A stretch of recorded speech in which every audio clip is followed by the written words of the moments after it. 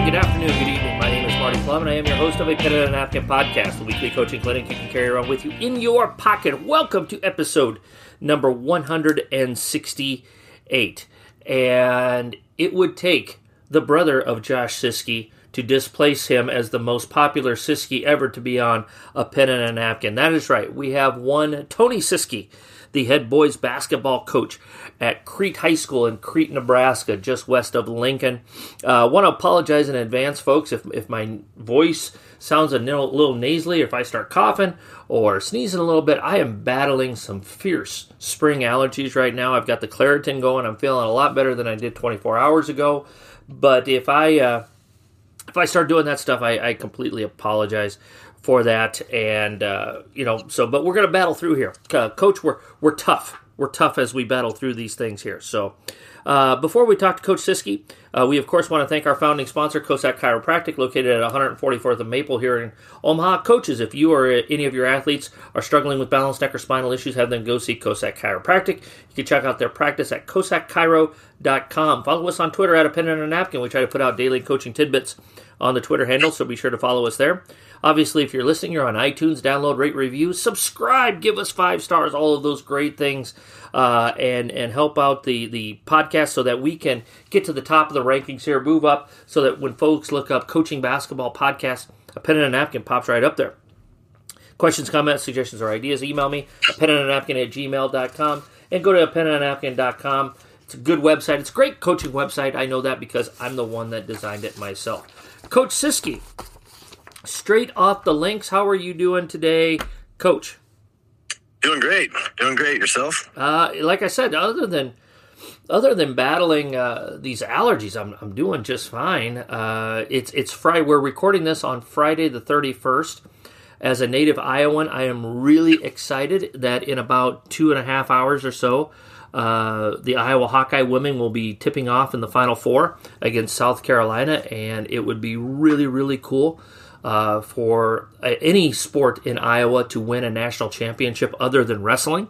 So excited for that, and by the time folks will be hearing this, we will have gone through our coaches clinic that we're hosted. So other than that, I don't have too many irons in the fire, Coach. How about you? Well, as you mentioned, coaching some golf this year for the first time in my career, and just got done with practice a little bit ago. Other than that, ready for probably the most relaxing weekend I've had since the season's ended. Well, that's going to be good for you, Coach. It's going to be good. Well, hey, let's jump into it here, Tony. You've been around quite a while, like myself and others. You are experienced. We're going to use that word. We're not going to use the O word, 3 letters long. Ends with D and starts with O, and it's not odd. We are experienced. So, Coach, for we'll just start this the way that we normally do for folks that don't know about you and your basketball journey. Tell us a little bit about what you've been doing the last 25 years or so, and how you ended up at Crete High School. Well, when I was at Midland, I played there a few years and had a couple hand surgeries and decided to give it up. So my last 2 years at Midland, I was fortunate enough to be assistant coach at Meade High School with P.J. Quinn his first 2 years, and he just got out of coaching. So I started coaching there, and my first job out of college, I was at Dorchester as an assistant, and then I got the head job at Raymond Central, was there for 6 years. Moved on to Scotts Bluff, was there for 9 years. Moved to Norfolk, was there for 4 years, and just finished my 3rd year in Crete. Yeah. And head coaching everywhere along the way after Dorchester, right? Raymond. Yes. Yep. You stepped into, you've kind of worked your way up from a C1 to a B to an A, and now you're back into the B level. And you've won a couple of state titles here along the way, Scotts Bluff and Norfolk, but in both of those situations, it had been a while for both communities before they had won a state championship. Correct me if I'm wrong, Tony. Scotts Bluff in 2012, that was the first time since 1955, and Norfolk since the mid to late 80s, 87, I'm guessing, right around there. What was that experience like, bringing back a state championship to two rural, I guess we'll call it rural communities. Scotts Bluff is a Class B, but it's way out in the Panhandle. Far removed from your Omaha and Lincoln schools, and then Norfolk, of course, you're a Class A that's going against the Omaha Centrals and the Millard Wests and Millard Norths and all of those folks. What was it like bringing championships to communities who probably had a little bit different level of appreciation for that type of success than other communities might? Well, yeah, I do think it's definitely special to both communities, and that's what I enjoyed about it the most. It was a community. Is a big deal to each community, and the communities took pride in it. And I grew up in Omaha. I went to Ralston High School, so I know that aspect of it. But then when I went out to Scotts Bluff, kind of the narrative out there was, well, yeah, we can get to state, but we can never beat the teams from the East. So we were able to do that, and that meant a lot. And the trip home and the stuff that the community did to celebrate the team's success that year was just really neat. And then the same thing with Norfolk. It'd been a while for them, and it was a little bit different situation in Norfolk. First year went in with a senior-laden team with high expectations, but still it was that deal that outside of Omaha or Lincoln, there hadn't been a state championship won in a while. Yeah, and it meant a lot to that community as well. The trip home was pretty special. We get back and they're lighting off fireworks. And I know it was after midnight and there's a deal in the gym and people were there till well after 2 a.m. It meant a lot to both communities and it's very special. I was just happy to be a part of that. What, in both situations, you kind of mentioned it, you had to convince, the kids and others that you could do this. Like you said at Scotts Bluff, we could get to the state tournament, but we can't beat anybody from the East. What do you feel like that you did that either mentally or physically or both put your kids in a situation that you felt like you put them in a good spot to make them feel like, yeah, we can get this done. We are going to get this done. Well, both situations were different. Scotts Bluff, going out there, I didn't know a whole lot about the program and what it was like before I got there, but to go in and just it was different. I know our expectations were different in terms of how we practice and what off season looked like, and then schemes. And at Scotts Bluff, the biggest, what we started doing was traveling around a little bit more in the summer, exposing ourselves to playing more of the East Nebraska teams or the Denver teams, bigger high schools, bigger city teams, and we beefed up our schedule as well. We added teams from Rapid City, South Dakota. We were already playing the Cheyennes from Wyoming, and then we were in the GNAC at the time, which included Kearney, North Platte, Norfolk, and Columbus. But just kind of changing that mindset that, yeah, we can go down there and compete. We're not just going down there to be part of the state tournament. We're going down there to compete and play in that last game. And like I mentioned with that job, there's just a lot of changes to the mindset and the scheme to what they were doing previously.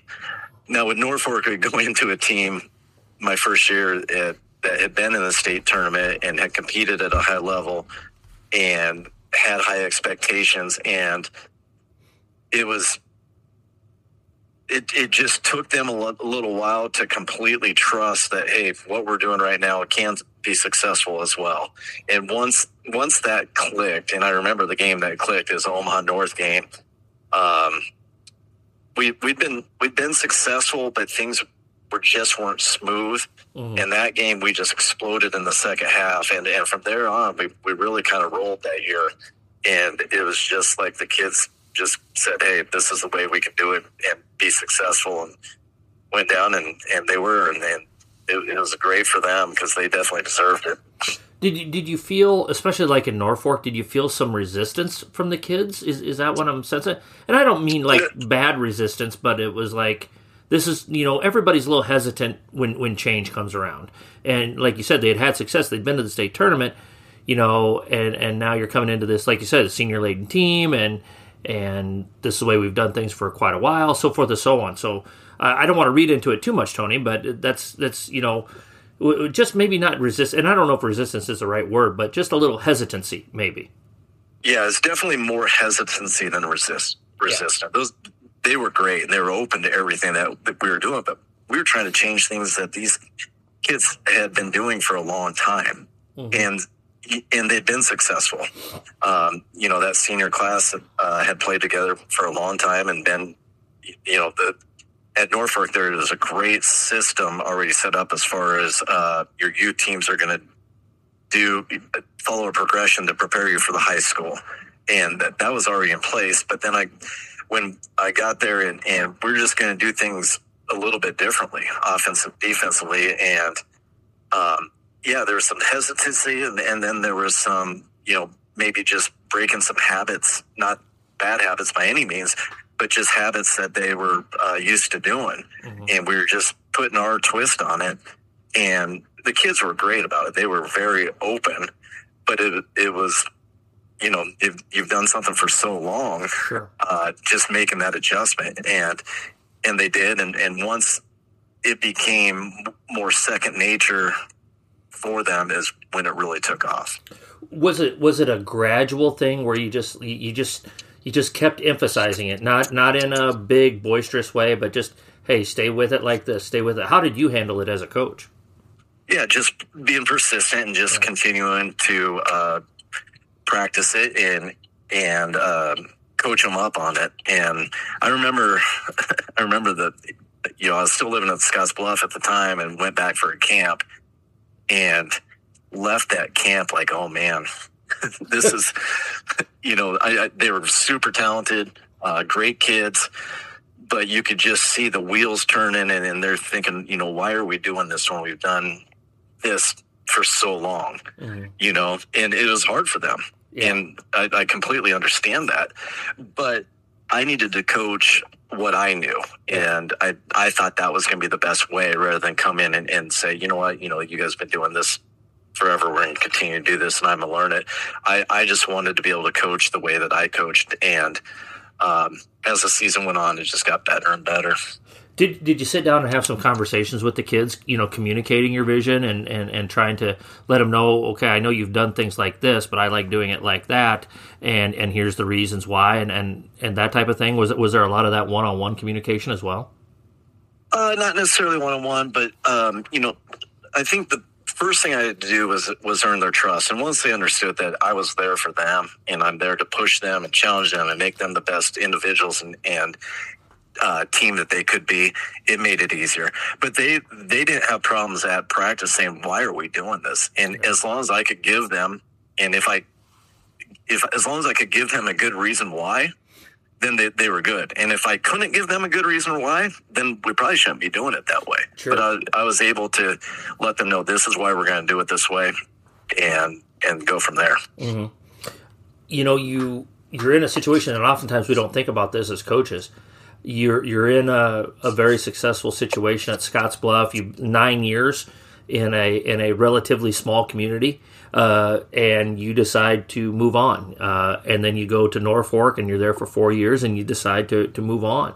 I think one thing that we don't talk enough about is leaving jobs and how to handle leaving jobs if you choose to move on. How did you handle that with administration? How did you handle that with your players? How did you handle that with your coaches?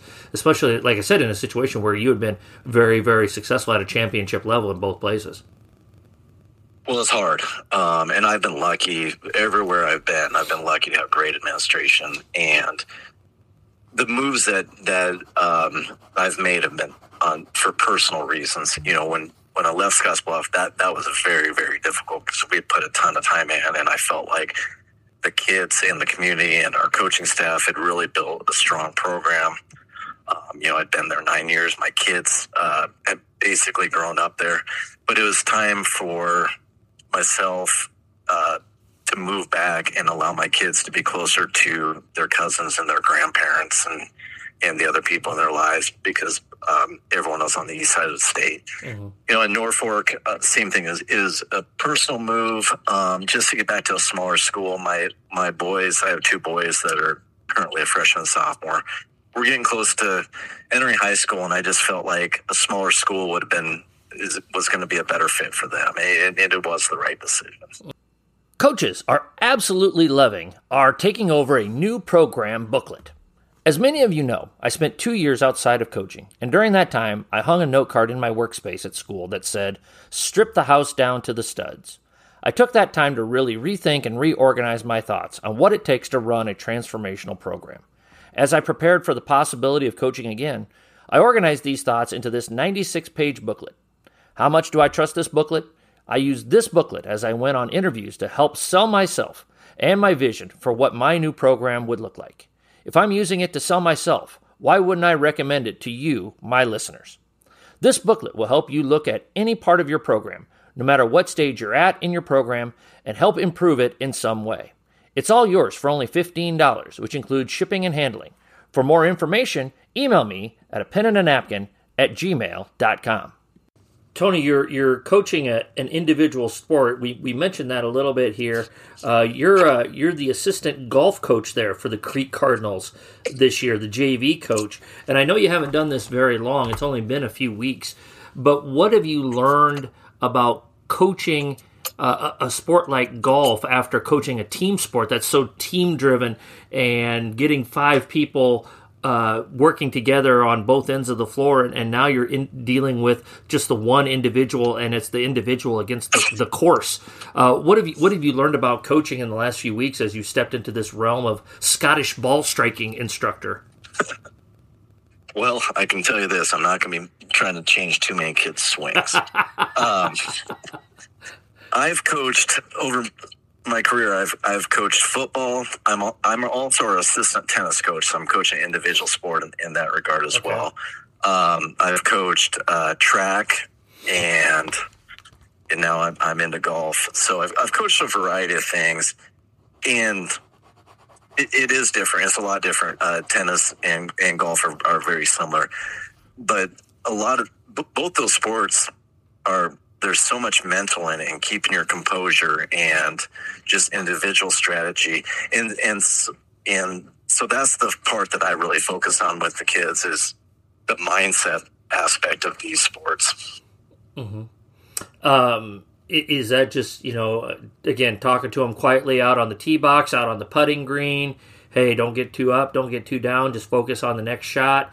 I suppose tennis would be a little bit more like a basketball, because you play a rally and then you turn right back around and you're playing again 20-30 seconds later with the next serve.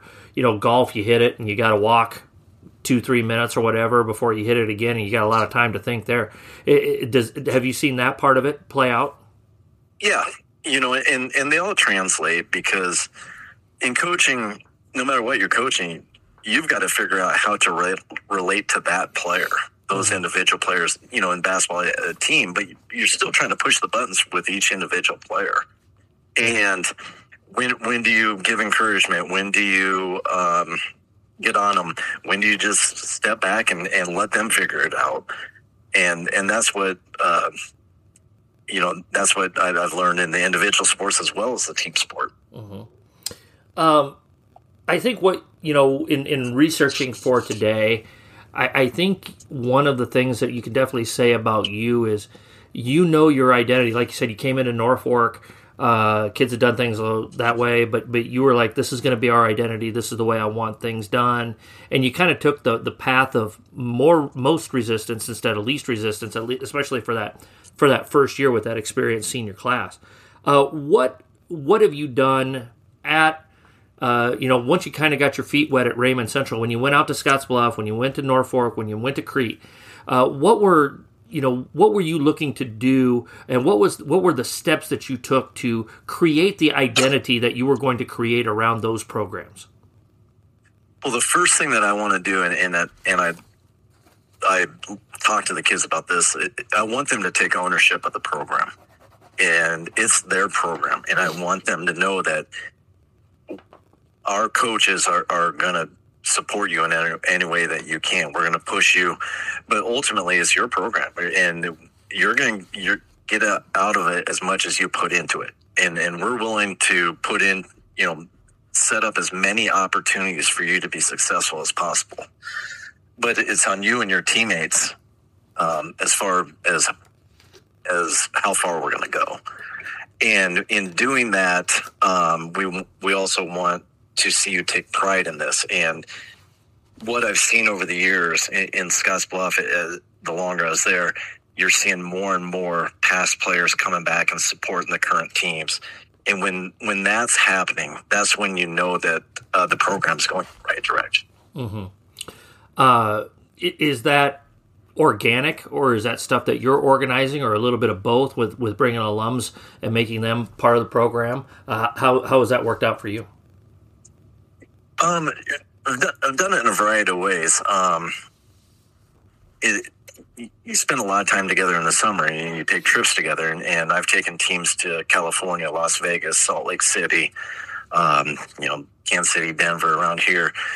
And when you're doing that, spending time with them, they get to see you in a different light. They're spending time around each other.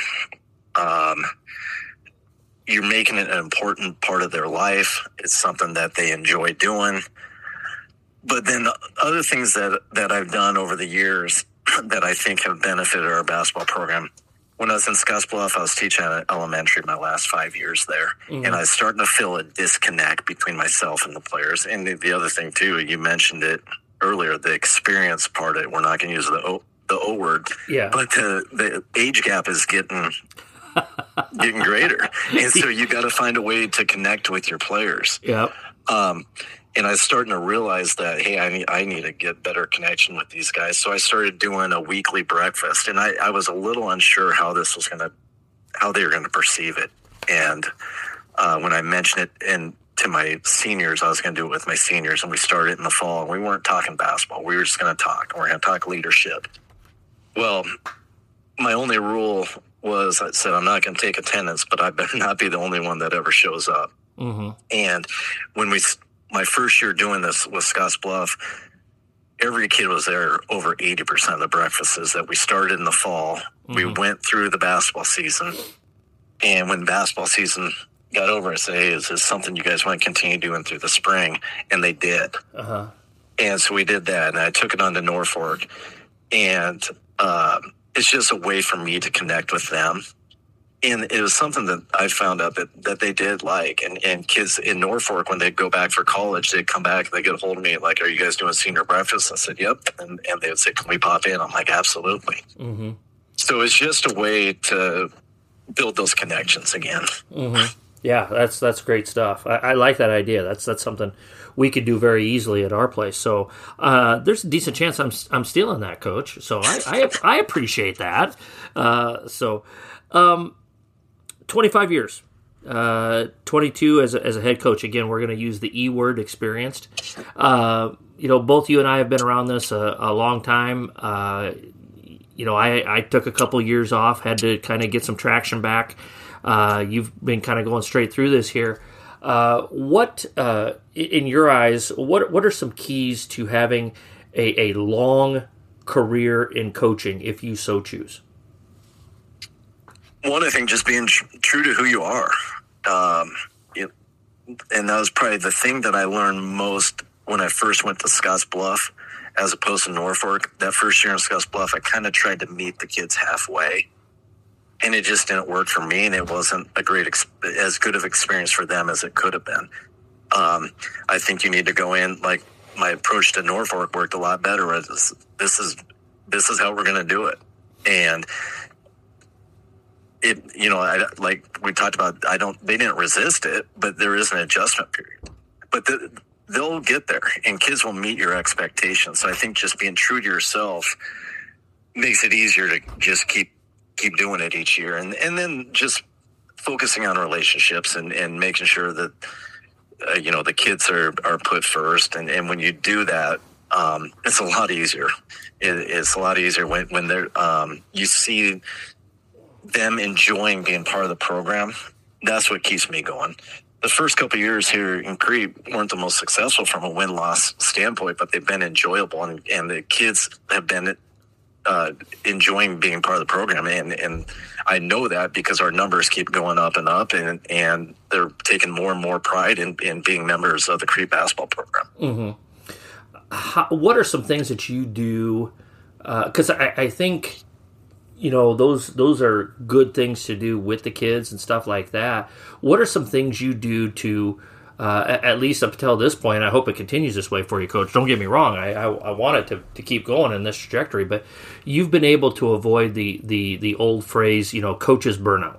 And it's this job isn't getting any easier. It's getting harder for us to do. There's more pressure. There's more demands on our time. There's more expectations put on us by parents. So what are some things that you've done to ease the stress on your shoulders so that you're not putting yourself potentially in that type of situation? I think the biggest thing is keeping things in perspective. We quit talking about, we don't talk about winning with our kids. They don't ever hear me say that anymore. I used to talk about it. And we focus more on the process, mm-hmm. because I think when you're just looking at winning it, and I realized that the perspective was out of order one year when we won districts and our kids left the court more like, okay, like relieved, like we were expected to do this. We finally did it. We got this over with. And I knew right then and there we've got to change our approach. Mm-hmm. And so we focus more on the process and finding successes wherever they may be, and keeping perspective, and things in my life in the last 5 years have made it very easy for me to keep things in perspective. Mm-hmm. A pen and a napkin university videos are just another way that a pen and a napkin can help you become a better coach. Our university video library is constantly expanding, with topics ranging from interviewing for a job to full court defense to 25 universal truths about coaching. Our university videos will help you round out your skill set as a coach and help you hone your craft. Videos are $10 a piece, with bundling options available. To order, you can DM me on Twitter, send me an email at apenandanapkin@gmail.com, or order from our website, apenandanapkin.com. Be sure to check out the A Pen and a Napkin video library. All right, Tony, at this time, we go to, we're going to transition a little bit. We're going to go to our John Wooden quote of the day, the GOAT, John Wooden. And what we do is I read a quote from John Wooden's book, Wooden, A Lifetime of Observations, and then I give you a chance to talk about it, to kind of have your interpretation of what Coach Wooden is talking about there, and we'll just kind of go from there. So, Coach Siske, are you ready for the John Wooden quote of the day? Well, I hope so. Okay, well, here we go. From page 139 of Wooden, A Lifetime of Observations, here is the John Wooden quote of the day. Everyone on the team, from the manager to the coach, from a secretary to an owner, has a role to fulfill. That role is valuable if the team is to come close to reaching its potential. The leader must understand this. What do you got for us? Yeah, I think that's spot on. And, just looking from a varsity team perspective, and it seems like I get asked about this in interviews a lot. When I've been interviewing for jobs, is one of the, if you're going to have a great team, you've got to have buy-in from all 14 players. So how do you make the 14th player feel as big a part of the team as one of the starting five? Yeah. And yeah, you've got to find ways to make that happen. And whether it's individual conversations, we try to do it at practice, and then just keeping things in perspective. So you got to figure out how do you keep these seniors, especially invested, who are only getting the playing time when the game's out of hand, and you've got to find a way to make their role important. And as a coach, you've got to cognitively understand that you can't treat that you can't have the same practice expectations for that player as in regards to who are you going to jump at practice or get on if they don't rotate properly on defense or don't box someone out. Is it really worth it to jump that kid who whose role isn't the same as a kid that's playing 28 minutes a game? Mm-hmm. No, I think that's good, and if that kid was able to make that box out or do whatever, they probably wouldn't be your 14th, on a consistent basis. So that makes absolute sense right there. All right, Coach. Well, hey, let's jump into some of your basketball philosophy here.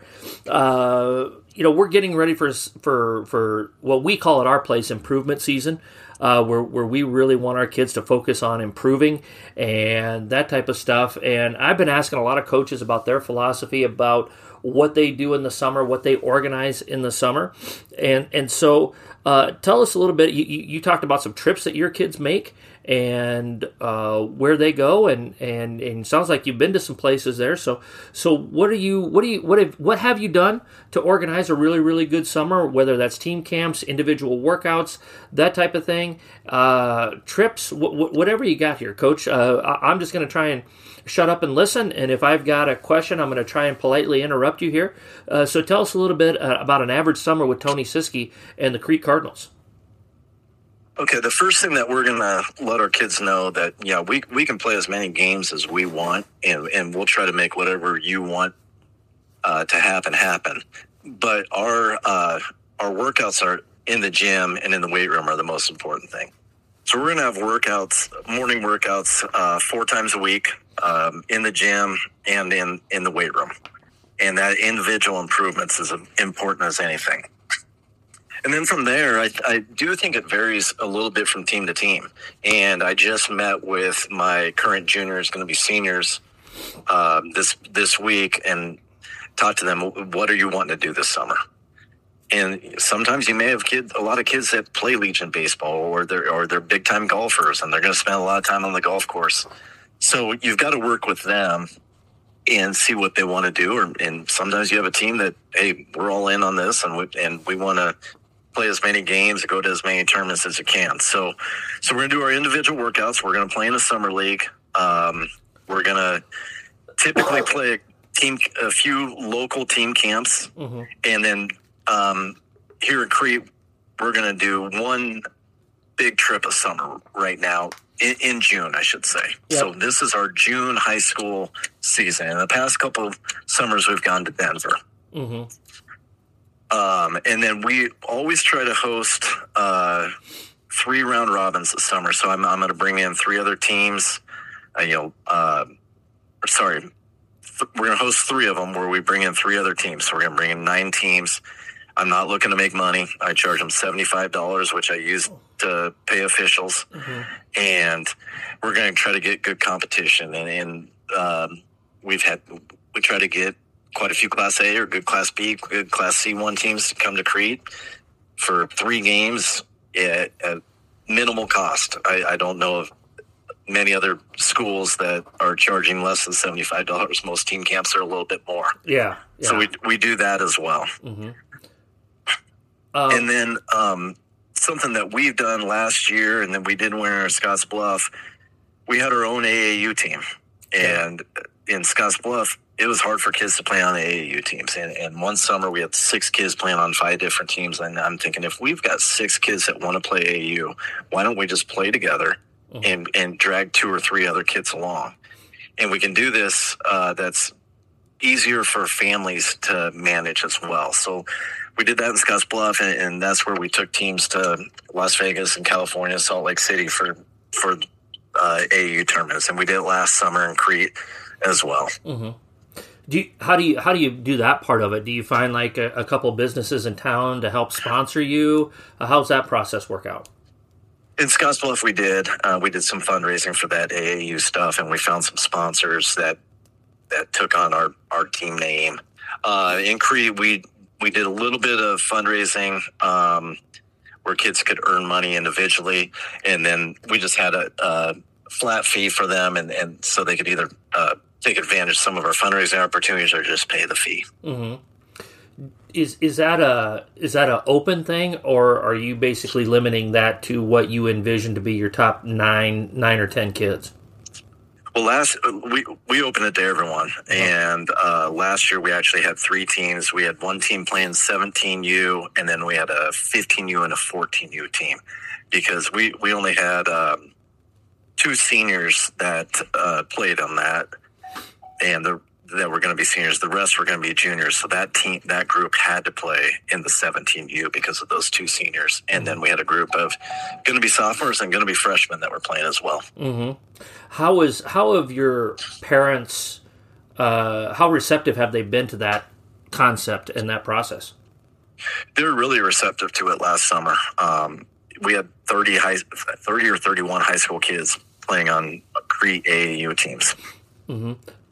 Do you have kids that maybe have played with, I don't know, like in your area, like Lincoln Supreme or Lasers or stuff like that, that they've, obviously I'm guessing you're not saying, well, you've got to leave, Supreme to come play with us. If you still want to play with them, you're cool with that, right? Yeah, we are. And that's what, when I sent out the email and explained it, I just said, hey, this is an alternative to some of these other organizations. We've had kids that have had positive experiences with organizations, that we've had some kids that honestly haven't had positive experiences. So it was an alternative, and we said, if you want to go play for someone else, that is perfectly fine. Mm-hmm. And just left it up to them. Yeah.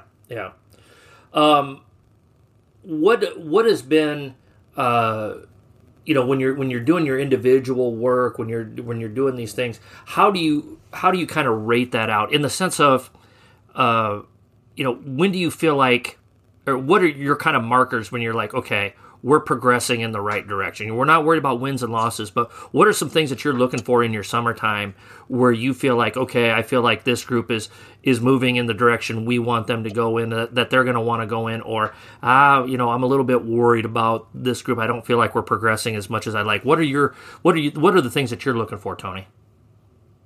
Honestly, the biggest thing is just the enthusiasm getting in the gym.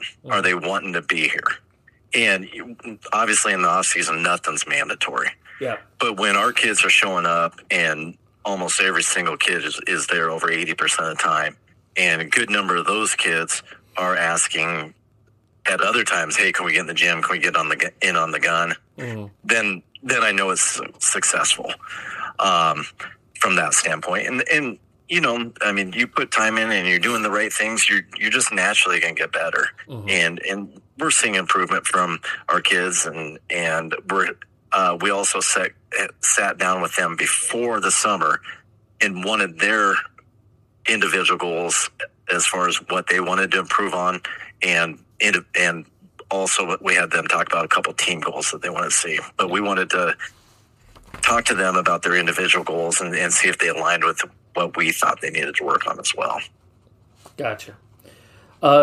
It is obvious that you are a defensive first coach. Your team this year was pretty doggone good defensively for the most part, and that's going to be close, to the top of your identity. So let's jump into your defensive philosophy, Tony. What are you guys teaching? What are you teaching your kids? What do you like to do? What maybe have you done? Obviously, the thing that you want to do is just win. So, however we win, that's the number one thing. But in a perfect world, what are you teaching defensively, and how do you implement that with your kids? Well, I think you have to have a base system, your fundamentals of how you want to play, and we want to play man, and we want to protect the paint. What we talk to our kids about is we want teams to have to score against our set defense. So we want to take away transition, and we want to take away second chance points, and we want to get our defense set. And once we get our defense set, we want to protect the paint. So we're majority man-to-man, and we are taking away middle and trying to get teams to take contested jump shots. I know this is nothing earth shattering because I know a lot of people have the same philosophy. Now, some people force middle, but we want to take away middle, and so we're going to build from there, and then we can adjust. Real quick. Yeah. Why are you? I'm a takeaway middle guy too, but I'm curious. Why do you believe that? I just think if people can beat you middle, there's just way too many ways to get beat from there, and I think rotations are harder from there. Yeah. You know, obviously they can score, but they have every angle to pass to. Yeah. And I think they have just more opportunities to create if they beat you middle. Yeah, that's the way I feel too. If they get to the middle, you can use all three portions of the floor, both sides and the middle.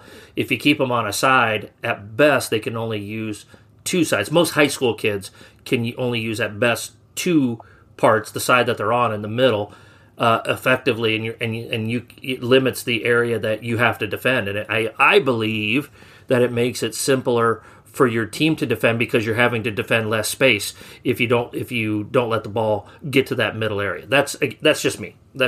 So And I also think your rotations are more defined. Mm-hmm. Yeah, I agree. You know, that's we're on the same wavelength here, Tony. So that's good to hear. So what else you got? Sorry, I meant to interrupt you. I'm not going to say I didn't mean to interrupt you. I did mean to interrupt you, but keep going with what you were saying. So then from there, once you establish, you know, hey, we're going to take away middle, this is where we're forced, this is where we're going to rotate from, and this is what's going to look like when we scramble, you can always tweak things game to game on how you're going to defend screens and how you're going to defend certain players. Mm-hmm. Are you a switch coach? Are you fight through it? Is it situational? That type of thing. So we're going to teach both. We're going to teach first. We're going to teach how we're going to get through down screens, how we're going to get through cross screens. That's where we're going to start after we do positioning. But we are going to teach switching as well because I think there's a time and place for it. And then ball screens, we defend ball screens 6 different ways at least, and so that's a whole nother animal when we get into that. But yeah, we're going to start by teaching positioning and then getting through cross screens and down screens. Well, let's get into that whole different animal. What are some different things that you're looking at on your ball screen coverage? And ball screen is a huge part of the game now. Yeah, so absolutely. We'll switch it. We'll go over with a hard hedge. We'll go over with a flat hedge or slow play it. We'll chest up and go under. We'll trap it. I haven't done too much of ice, but we have done ice at times. So we work all these, and wing continuity ball screen has become very popular, and we run that as a defensive drill at least once a week, and we'll talk about we'll work our different ways that we're going to defend ball screen. Mm-hmm. What seems to be the easiest for you to teach, and what seems to be the most difficult for the kids to understand, and why do you think that is? I think switching is the easiest. Mm-hmm. And I would say that a really hard hedge seems to be the toughest for kids because they're so worried about getting back to the guy that they're supposed to be guarding. Mm-hmm. And just, we teach over the screen under your teammate on a hard hedge. And just to be able to get that in the communication and getting the hedger to be hedging it hard enough and long enough for the teammate to get under him, and the teammate that's getting under, going over the screen under the teammate to be able to take away the angle and not call his teammate off too early. Mm-hmm. So I would say that's the toughest one for our kids. What are you teaching off the ball when you're teaching your ball screen defense? And we call it roll help, and we want to communicate roll help. It's dependent on what we're doing. If we're going with a hard hedge and over, we want our roll help outside the lane, mm-hmm. and then we want to kind of zone up with the other two on the backside. Mm-hmm. Okay. And then it depends too. Are they running? If they're running continuity, are they running just the empty with 2 guys, or are they a strong side where they've got 3 guys on the ball side? Mm-hmm. So that changes your roll help as well. Mm-hmm. What are some other other than you're getting through screens, like how often are you working on closeouts, and what are some, you mentioned going through CBS, the continuity ball screen offense, and you do that at least once a week, like you've taught it, so that your kids can defend against it, so you can work on it defensively. What are two or three other of your favorite defensive drills that you really lean on to help your kids learn how to play? So beginning of the year, we're doing a lot more breakdown stuff, and you mentioned closeouts. We do a lot more at the beginning of the year. As the season goes on, we still do it. I like we just call it continuous closeout drill. So there's a coach at the top of the key, an offensive player at each wing, and then you've got a line underneath the basket. And so coach will throw it to one wing, and we're closing out to that wing, and we want to close out high shoulder, and we tell our kids, you're taking away two things on your closeout. You're prepared to take away the third. So we're going to take away shot, and we're going to take away middle drive, and we're prepared. So we've got our weight on our top foot, so we are prepared to push off and take away drive towards the baseline. So the first guy's closing out. The next guy in line is your help defender, and he's technically guarding the other wing. So offensive players just going to take two dribbles either way, and we were focused on not getting beat middle, so we cannot get beat to the elbow or lower. Two dribbles either way, then they throw it to coach, and coach just swings it to the other guys so that your help defender is closing out. Next guy in line stepping out and help. Offense goes to defense. It's a very, very fast-paced drill. Mm-hmm. I like that one. Sorry, go ahead. I was just going to say, I like that one. Yeah. So we're doing that. We're doing a lot of one-on-one defense. Full court. When we go full court, we're going three groups at a time, and we're not trying to score. We're just trying to put as much pressure, turn the guy as much as we can. We'll break that down to half court, top of the key, stuff that everyone does. Then we'll combine them where we'll have three offensive guys, wing, top of the key, and opposite wing, and our defender will guard the ball. He swings it to the top of the key. He's either getting in gap or to deny whatever we're playing. Swings it to the opposite wing, and he's getting the help, and then we'll throw a skip pass, and we're closing out, going one-on-one. Mm-hmm. So early in the year, we're doing a lot more of that breakdown individual defense stuff. And then we do shell every day, some sort of variety of shell. We start from just position. We start getting through cross and down screens, and then we go to baseline drive, to rotations, baseline drive to take a charge. We'll add ball screens into it. I mean, we're doing some sort of competitive shell 4-on-4 or 5-on-5 every day. Mm-hmm. I had a question. Now I forget what it was. Must not have been that good a question. Here's what it is. How do you tie that into your transition defensive philosophy? You're doing all this stuff in the half court. How are you tying that into your transition defensive philosophy? Well, we do a lot of transition defense drills, the same ones that I'm sure everyone does. And we don't do these a ton, but where you got four across the free throw line, and you're throwing it to one of the offense, and one guy's going and touching. But we do a lot of, especially early in practice, just live situations where the defense has to transition. We may just put five guys across the free throw line and five guys spread on the baseline, throwing it to one of those guys and then transitioning down and back. We do a rebounding transition drill where we have five defenders in the lane. We've got a guy at each slot, a guy in each corner, a guy in the short corner, and we're throwing it to any of them to shoot, and defense is transitioning. Now, our philosophy is if you're above the free throw line when the shot goes up, you're getting back, unless you are sure that you're going to get an offensive rebound. So we work that a lot.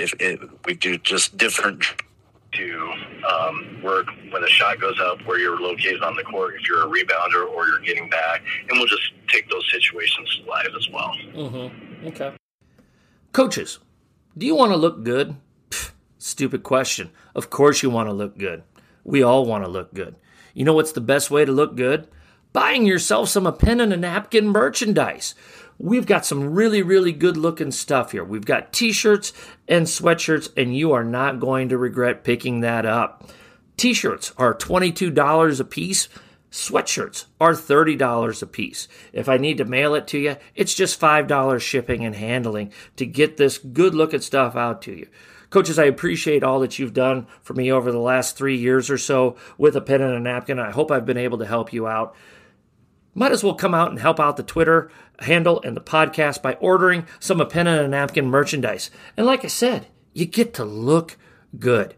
If you're interested in ordering, you can DM me on Twitter at A Pen and a Napkin, send me a direct message, or you can email me apenandanapkin@gmail.com, and I'll get you those ordering details so that you can order some A Pen and a Napkin merchandise. Did I answer your question well enough? Yeah, absolutely. Absolutely it does. You got time for one more thing here, Coach? Yeah, you bet. All right. Let's talk about setting up an efficient practice here. Obviously you've done this a long time. Again, we're experienced. We're not old. We're experienced. But what are some things that you feel like your program does well to be efficient in practice? How do you set up your practices to make them as efficient as they can be? Probably one thing that we do unique is so this year we had 28 healthy kids practicing each day together. And I divide up our teams every single day. So every day we come in, we go through our announcements, and I tell who our team is. So our red one and gray one, those are our jerseys. Red one and gray one are going to be our top 12 or 14, whatever I want that day. So I'll list off who's on red one, who's on gray one, who's on red two, who's on gray two. And that's their team for the day. And then I also put a kid in charge of that team for the day. So that's the coach of the day. Okay. So they are in charge when we do if we're breaking down shooting drills or anything where they're at a basket, they're in charge of organizing it. If we're doing live stuff, they're in charge of if we're going like 1.5 trips where they get to call a set, get to call a defense, they're in charge of that for the day. And if that team's not doing well, not doing what I want to, I can just look at that coach for the day and say, hey, you need to get your team going. And then at the end of the day, they're recognizing a teammate. They're picking a teammate of the day. And we do that at the end of practice when we break down. So that's probably something that we do a little bit different. But as far as what a practice looks like for us, it's nonstop. There's not many breaks. We try to limit stopping them and stopping everyone and just talking. There's times that you have to do that. But if we have subs, I'd rather throw a sub in and talk to a kid individually unless it's something that everyone needs to hear. Mm-hmm. And when we do address it, we want it to be quick and we want to get going again. Mm-hmm. I kind of mentioned this earlier. We try to start with something very competitive each day. Mm-hmm. And so one of our first drills is going to be something where we're keeping score. We're going to have a winner or a loser. And we're getting into practice. We're set that mindset right away that we are compete every single day, and we're setting that mindset for that day. Is it like a shooting drill? Is it like a team competition? It just depends on the day? Is usually something live, okay. Something up and down. Yep. Our kids, we don't stretch as a team. We don't do anything like that as far as warm-ups. They know that they are responsible individually to get themselves mentally and physically prepared to compete as soon as we start. And they have plenty of time to do that from the time the school gets out until we start practice. Yeah. And so when we go, we're going. Mm-hmm. And I know everyone talks about make practices competitive. If you watch our practice, I'd say 90% of the things we do, we're either competing against the other team, we're keeping score, or we're competing against the clock. Yeah. I think that's such an important thing to, one of those three things. You could even throw in a fourth, like you could compete against individuals, a closeout drill, and whoever has the most wins, or whatever it may be. And if you want your kids to compete on Friday night, they got to compete Monday through Thursday. And I'm not big personally into a ton of ball handling and this and that. Not to say that we don't do it. We do it, but we do it in a competitive way, in a way that we're keeping points or doing this or doing that, just to keep that energy going, to make it a friendly competition with most of the things that we do. Yeah. As you mentioned, you can make your competitive things, your one-on-one stuff competitive very easily. Mm-hmm. You know, if we're doing one-on-one closeout drill, if you get whoever wins, there's going to be someone that scores or they don't score. Loser has to do 5 push-ups, and you're right back in line. Mm-hmm. But we're putting something on it almost in every drill. Mm-hmm. And kids like that. Kids want that, don't you think, Tony? I do. And once you set that's the expectation, that everything is competitive, they just expect it, and they're ready for it. Mm-hmm. Great stuff, Tony. Anything else to add on anything? Anything else you want to talk about? Oh, no. Okay. I think I've heard myself talk enough. Well, how about one more question here? Any social media, anything that you want to plug for the Crete Cardinals? If folks want to learn more about you or your program, where can they go? Yeah, I have my own Twitter. I think it's at Coach Siske. There's a few of us, so make sure you get one. And then our basketball team has one as well. My assistants, I let them run that. But yeah, follow our Crete basketball. Follow me. That'd be great.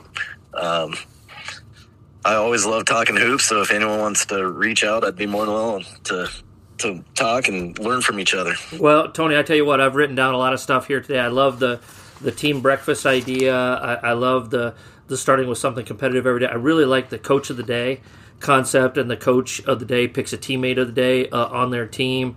I think that's really, really good stuff, and these are definitely things that I'm going to think about. How could we implement them or adapt them to our program? So, that some really, really good stuff that I got to pick up on today. So I'm thankful for that there, buddy. So greatly appreciated. Hope you've enjoyed your time on the podcast. Yeah, it's been fun. I appreciate you asking me. Yeah, so if you could hold the line here a second, we're going to wrap everything up. Tony Siske, head boys basketball coach at Crete High School, just west of Lincoln, Nebraska, almost a bedroom community of Lincoln, Nebraska. So take a look at Coach Siske and his program. He's done a great job. Follow us on Twitter here at A Pen and a Napkin. Of course, before we do anything else, thank our founding sponsor, Cossack Chiropractic. Without them, A Pen and a Napkin doesn't exist. So if you're in the Omaha area, you need an adjustment, go see Dr. Kevin, go see Dr. Heidi, 144th of Maple. Download, rate, review this podcast. Give us 5 stars. Subscribe if you would, please. Helps us move up in the rankings. Really appreciate everybody and their participation with all the stuff that we're doing. Email me if you have any questions, comments, suggestions, or ideas on anything, a pen and a napkin at gmail.com. It's been a great conversation here this evening with Tony Siske, head boys basketball coach at Crete High School, and I hope you folks have enjoyed episode number 168. Coaches, as always, let's be sure to hone our craft one day